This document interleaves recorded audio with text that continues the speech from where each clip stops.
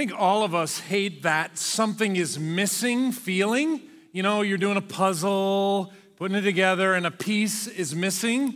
Lousy feeling. Or you're going to play a board game, and the dice, they're missing. You're going to bake chocolate chip cookies, and really? The chocolate chips are missing? How about the home project where you're getting ready to do something, fix something, and the hammer is missing? It's terrible when something is missing. And more than just something being missing, how about when someone is missing? When a person is missing. So you have a coworker or a teammate and they don't come to the game or they don't come to work. That's difficult. Someone's missing. Or every parent has misplaced a child at some point, right? Or that kid gets lost in a crowd. And that feeling is terrible when a child is missing. Worse, probably when you lose a loved one and there's the grief of them missing at the dinner table. That something is missing, that someone is missing feeling is terrible. And I think all of us would do almost anything to keep that from happening. We don't want that to happen, and neither does God. So we're in this kind of slow walk right now as a church through the book of Genesis, through the first two chapters of Genesis, Genesis chapter 1 and Genesis chapter 2, trying to learn what our purpose is, why we're here, what we're made for. And God, in the passage we're going to look at today, notices that something is missing. And he not only diagnoses the someone is missing problem, he solves it for us. So if you have your Bibles, Genesis chapter 2, we're going to be looking at verses 18 through 25. Turn them on if you have an electronic copy. Follow along in paper. Genesis chapter 2, verse 18 through 25. Now, I got to tell you, it's really hard for me to stay put right now. I want to jump out of my socks because I love this passage of Scripture. It's one of my favorites in the Bible. And as we go through it, I think you're going to see that it's familiar. It's not really anything new. Probably many of you have heard these words before, but they're still awesome. I mean, the characters in the story, it's God, man, and animals, right? That's a great story. It's man, woman, and sex. Great story. It's a passage of Scripture that could, for some of you, bring up some emotions that are hard. It's also the kind of passage that leaves people scratching their heads and going, I have more questions than answers. But if we can lean in for a few minutes together to these words from God about his design for us as men and women, there is an incredible amount of hope and help. And so I just want to pause with you before we jump into the text and ask God to help us. God, please, whether the individuals are watching this online or here on campus, would you help us? You know each one of us, our story. You know our hopes and our fears, our strengths and our weaknesses. You know our doubts and our confusions. You know our struggle. Would you, Holy Spirit, use your word, which is living and active, to do some work in us? Because our world is chaotic and sin has broken so much. Confusion is what's happening in our day, and the relationship between men and women is just strained, and there's just so much baggage. Would you, Holy Spirit, clear away the baggage and allow us for a few moments to see your good design? Help us to lean in, I pray, through Christ our Lord. Amen. Genesis chapter 2. Verse 18, remember, these verses are in the context of someone is missing. So up to this point, as we've looked at it, God has described everything he's made as good. He makes this and it's good. He makes this and it's good. He makes this and it's good. And then he says, it's very good. But here in Genesis 2:18, for the first time, God is going to say, it's not good. What's not good? Genesis 2, verse 18, the Lord God said, it is not good for the man to be alone. It's not good for man to be alone. Can we all agree that this is true? Like, I like some alone time. I can handle with a little bit of alone time. I can have some extended periods of alone time. But if I'm alone all the time, is that good? I mean, that's not good or healthy for anyone. So we can all agree it is not good for man to be alone. And he goes on to say, I will make a helper suitable for him. Think about this. God says it's not good for man to be alone. He's walking and talking in the garden with man. So is man really alone? I mean, if you could walk and talk in your garden with God, would you really be alone? Wouldn't you think that God would be enough and you wouldn't need anyone or anything else?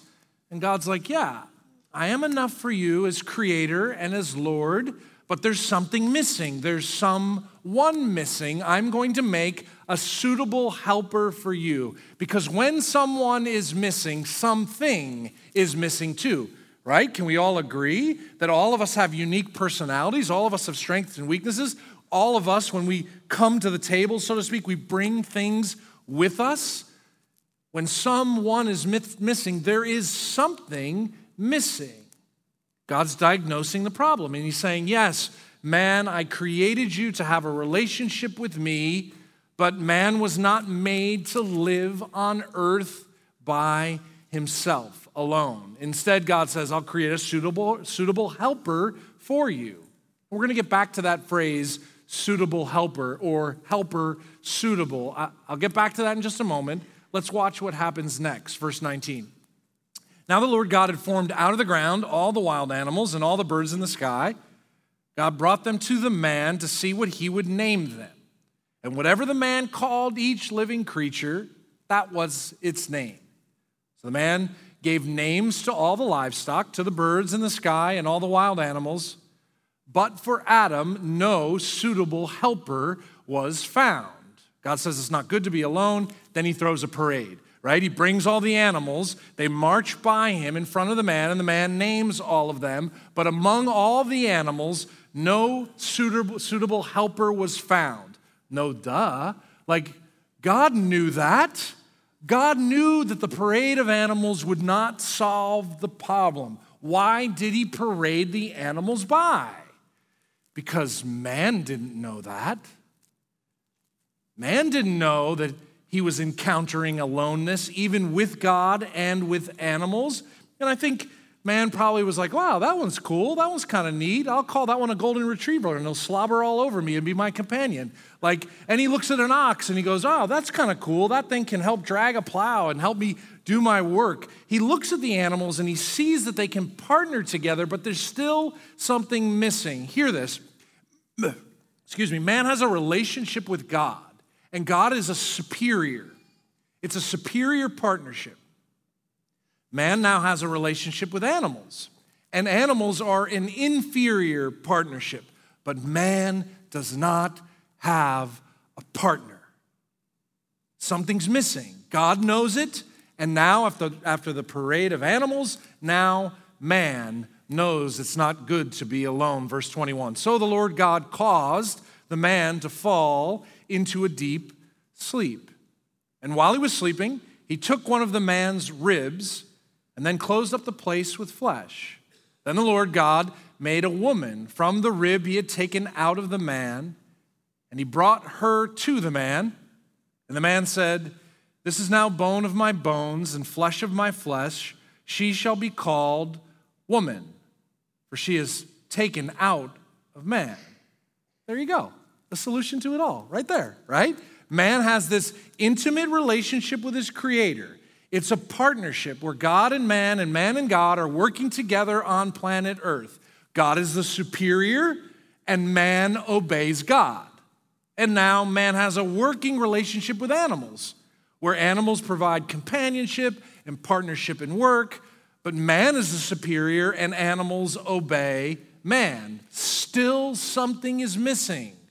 God creates woman from man, partners side by side, problem solved, no more drama, no more tension, and they lived happier ever after, and it was great, drama-free paradise, right? All we need is just a man and a woman, and everything's great from here on out. Yeah, nah. Sadly, right, sin enters the world and God's good design is hijacked. Instead of a beautiful partnership of women and men, there's tension, there's abuse of power, there's sexual sin, there's sexism, and everything created good, especially this partnership between men and women, it's distorted, it's broken, it's busted. Instead of happily ever after, it's just drama.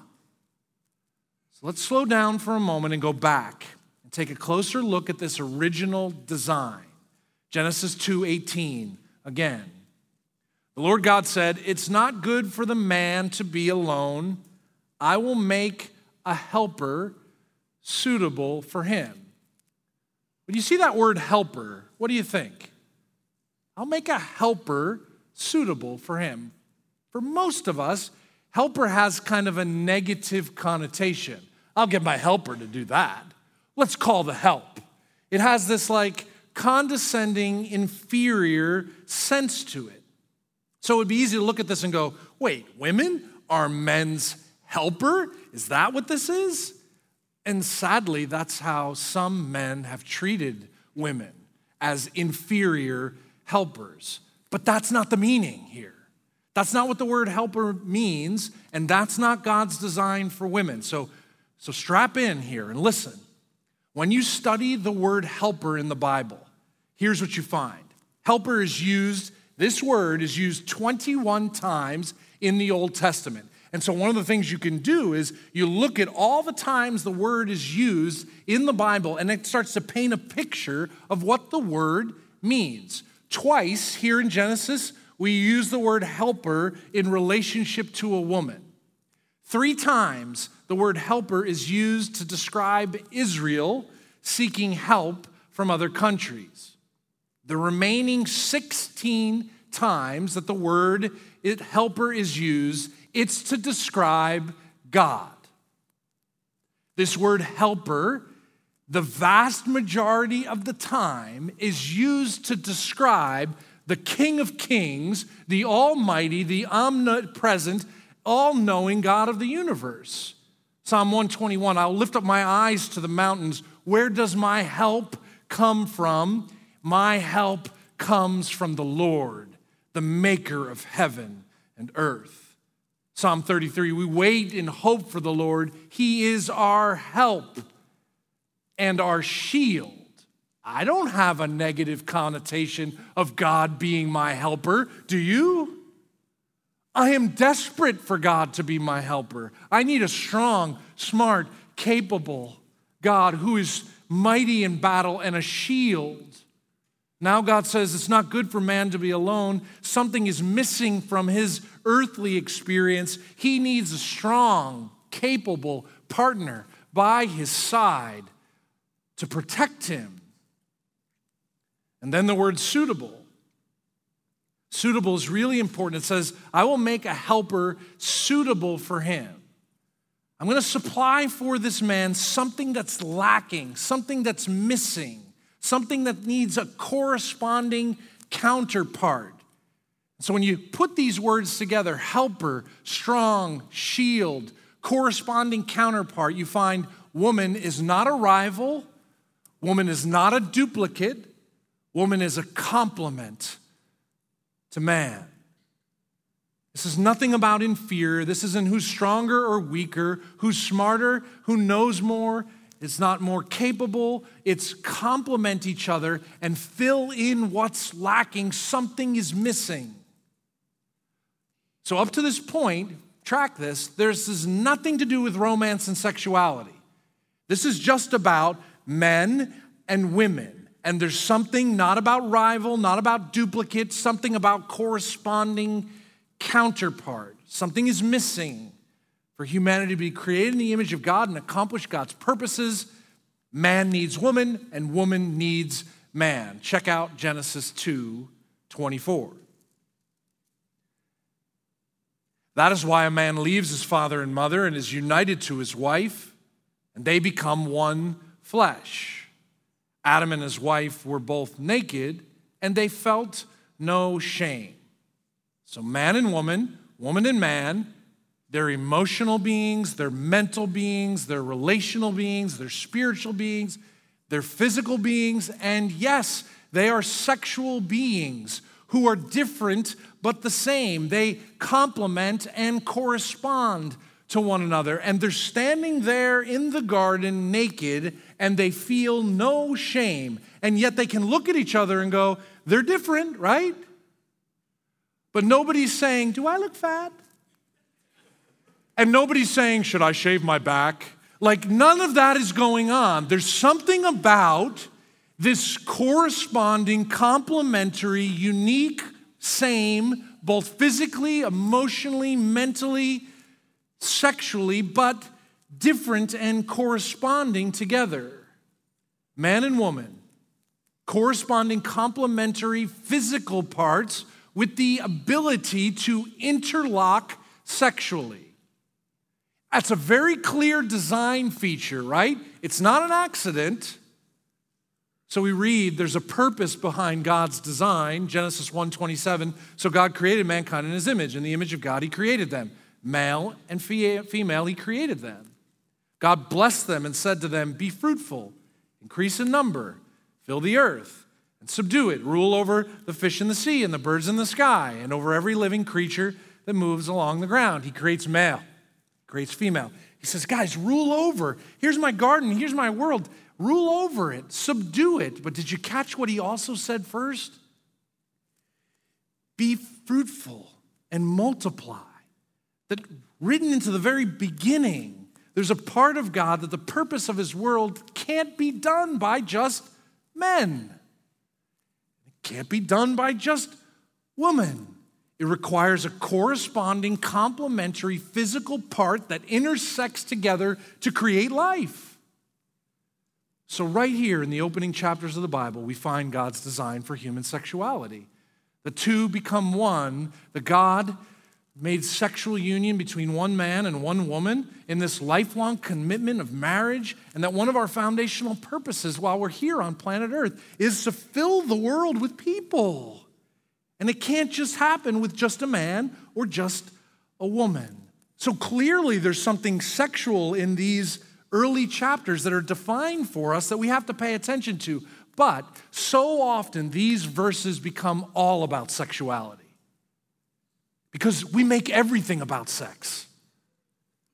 Sadly, there's more here than just sexuality. There's something greater.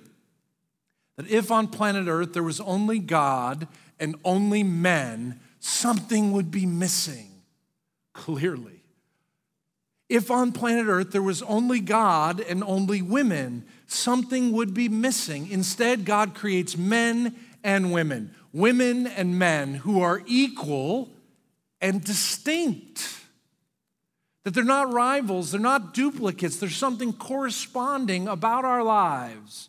That we're commanded by God to fill the world, to rule the world as partners together. Not just men, not just women. We need men and women together, side by side. We're designed by God to find our greatest sense of satisfaction and purpose side by side. What I'm about to say is not about romance and it's not about sexuality. This is simply about gender. Ready?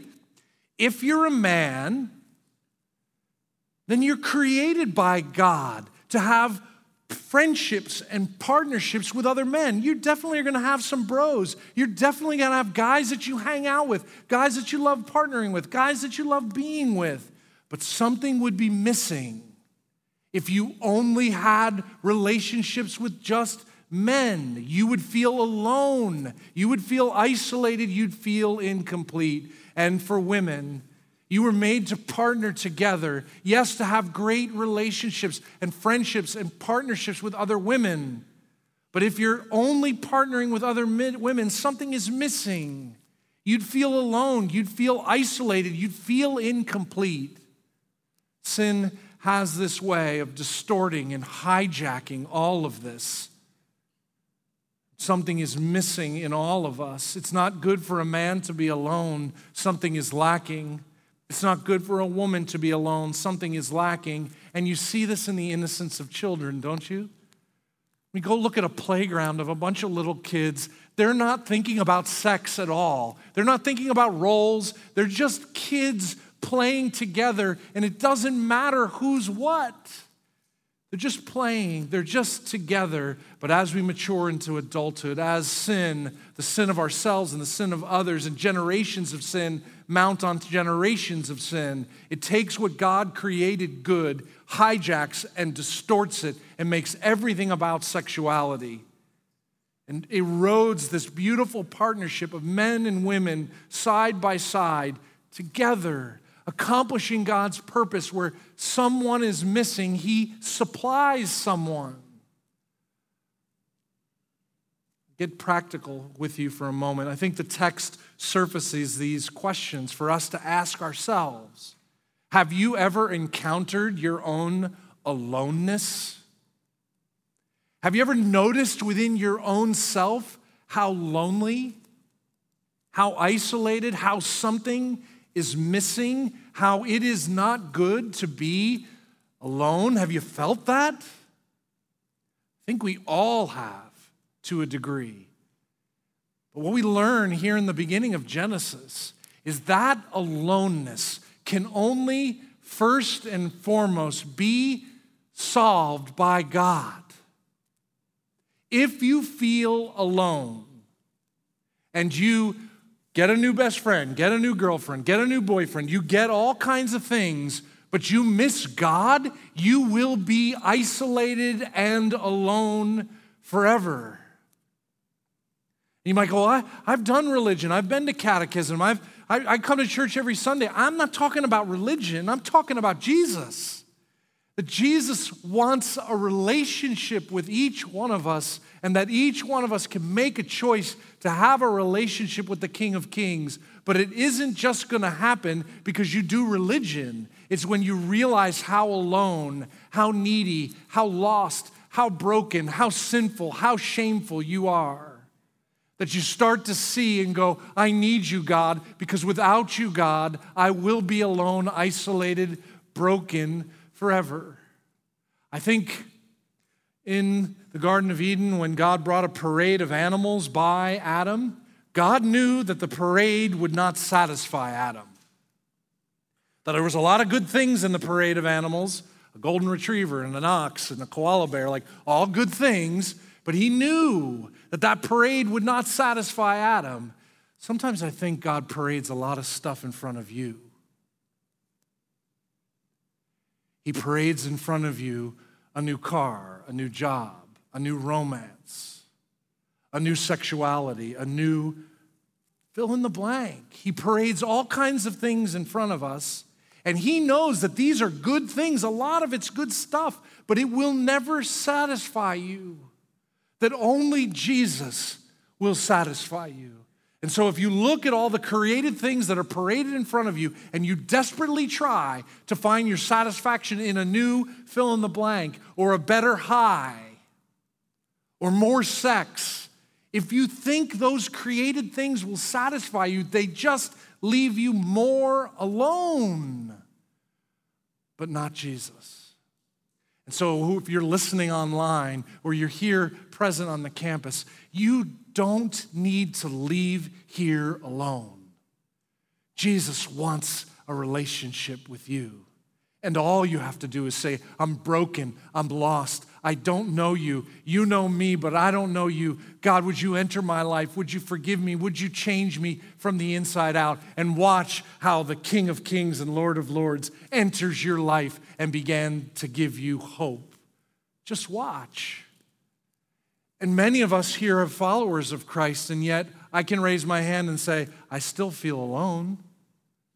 Just because I have a relationship with God and I'm walking and talking with Him doesn't mean I'm not feeling and experiencing aloneness. Have you ever felt alone? What do you do with that? I wound up interacting with a bunch of people in this gig, as you can imagine. And there's a bunch of people that complain about how alone they feel all the time. And I ask them, what are you doing about it? And, I don't know.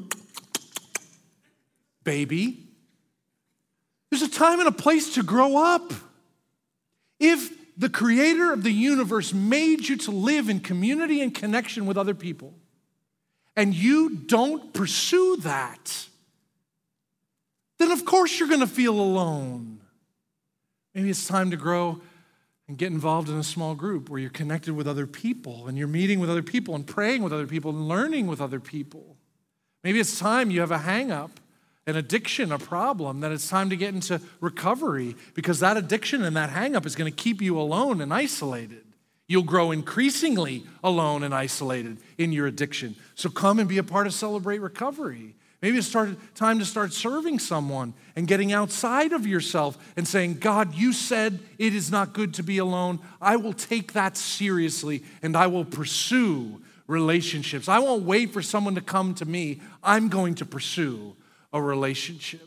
And I know that's hard, but some of us need a little kick in the butt to say, it's time to not feel alone anymore. I'm going to do something about it. I also know there are many of you that have tried to do something, and my heart breaks for you. Don't stop pursuing relationships. Don't stop. It's what you were designed for. Ask God to help you with that, but maybe it's something deeper that I think, again, this text brings up. Do sexual brokenness and sexism define your view of women and men? I think the text brings this to the plate and says, look at this part.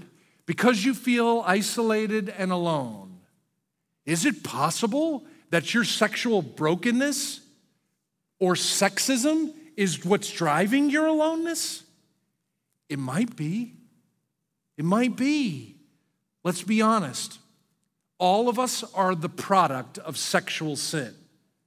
There's not a person in the sound of my voice that is not the product of sexual sin. Here's how I know.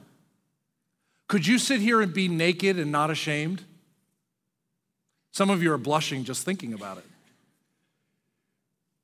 This original two individuals in a garden, they are naked and unashamed, which says to me that generation after generation after generation, down to me and down to you, have been impacted by sexual sin. And that brings shame into our lives. Some of us have been sexually abused. Some of us are sexual addicts. All of us have been impacted by sexism. Historically, men have mistreated and abused women at home, at work, in the church. So all of us have experienced the hijacking of God's good design for men and women. All of us. But how much is that impacting your life? I don't know, but it can contribute to your sense of aloneness and isolation. Newsflash, every woman is created in the image of God. She is your sister. Every woman. No caveat, no exception. Every woman in your life is your sister. She's not your toy. She's not simply your friend. She's not your business partner. She's your sister. Every man is created in the image of God. He is your brother. He's not your thing to manipulate or control or try to overpower. He's your brother. Is that how you see every man and woman you interact with? Is that how you interact with people of the opposite sex? Is that how you act with the people of your same sex? That that's my sister, that's my brother? It's the distortion of sin. It's not a bad design. God made us this way, and it's very good. Perhaps the reason we feel isolated and incomplete is because we don't have a healthy view of men and women. We're made for each other. So ask the God of the universe, if in the first moment of history, God says to that man, it's not good for you to be alone. I'll make a suitable helper for you. Then maybe we should be going to that same God and saying, you said it wasn't good, so would you make for me a suitable helper? Talk to God about it. Tell him that. Maybe for you, he's going to bring into your life a new friendship with someone in the same gender, a new partnership. Maybe for you, it's going to be a new healthy relationship with a person of the opposite sex that is not sexual at all. It's a partnership, a friendship. Maybe there's a new healthy romance for you around the corner. Maybe there's a renewed sense of love towards your spouse. The God of the universe says it's not good for you to be alone, and he makes a corresponding complementary person, people for us to interact with. But we've been so hijacked by sin, we don't see individuals. And there's so much confusion and brokenness. I mean, right now in our culture, there's gender confusion. And some of you might go, oh, that's just stupid. That's just media. Like, no, there's real struggle here, and people that are struggling with a broken, confused sense of their identity. If that's you today, and you're struggling with gender confusion, hear this. The God of the universe knows you and loves you, and you are not an accident. He wants a relationship with you. He can help you. He can come alongside you. He can encourage you. Ask God, whatever stage and situation you're in, be honest with him about your sin and your brokenness. Confess it to him and ask him, God, would you make a suitable helper, a suitable friend, a suitable partner to come alongside me in my aloneness? But here's the deal, even in the healthiest relationships that we all have, we'll still be let down. We'll still be disappointed. But there is a friend who sticks closer than a brother. His name is Jesus. He will never let you down. He knows the exact spot, the exact struggle, the exact temptation, the exact situation. He will come close to you. He will walk beside you. He will help you. Fix your eyes on Jesus. He is your source of peace and joy. Would you pray with me? God, I thank you for your word that's alive. To modern ears, some of these things sound archaic, but it's because of sin and brokenness. What a great design to make us like you. You exist, Father, Son, Holy Spirit, and you make us in your image, men and women. That together, men, women, and God, we form an incredible partnership that satisfies, gives us a sense of purpose. God, for the brokenness that some of us struggle with sexually, to the sexism that still exists in our hearts, we confess to you our sin. We ask for your forgiveness. Please invade our hearts with truth and grace and forgiveness and peace. Help us to know that you will never leave us or forsake us. So wherever we are on this journey, we're made for a purpose. We're no accident. You love us and have plans for our lives. We submit and surrender ourselves to you. I pray this in the name of Christ, our Lord. Amen.